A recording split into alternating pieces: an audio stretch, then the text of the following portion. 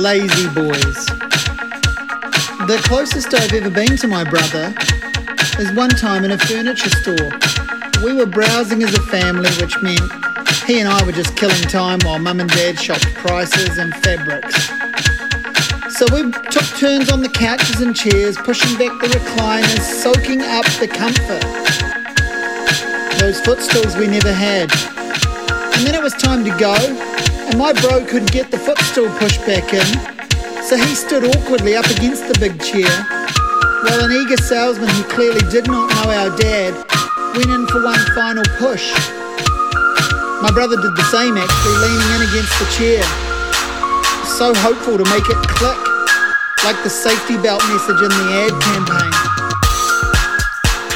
Dad told the guy in the store he was out to lunch, his prices obscene, his delusions so grand. And with that, we walked away, a family in unison. But the footrest on the recliner was like a comedy boomerang, the sound of the Roadrunner cartoons soundtracking our departure.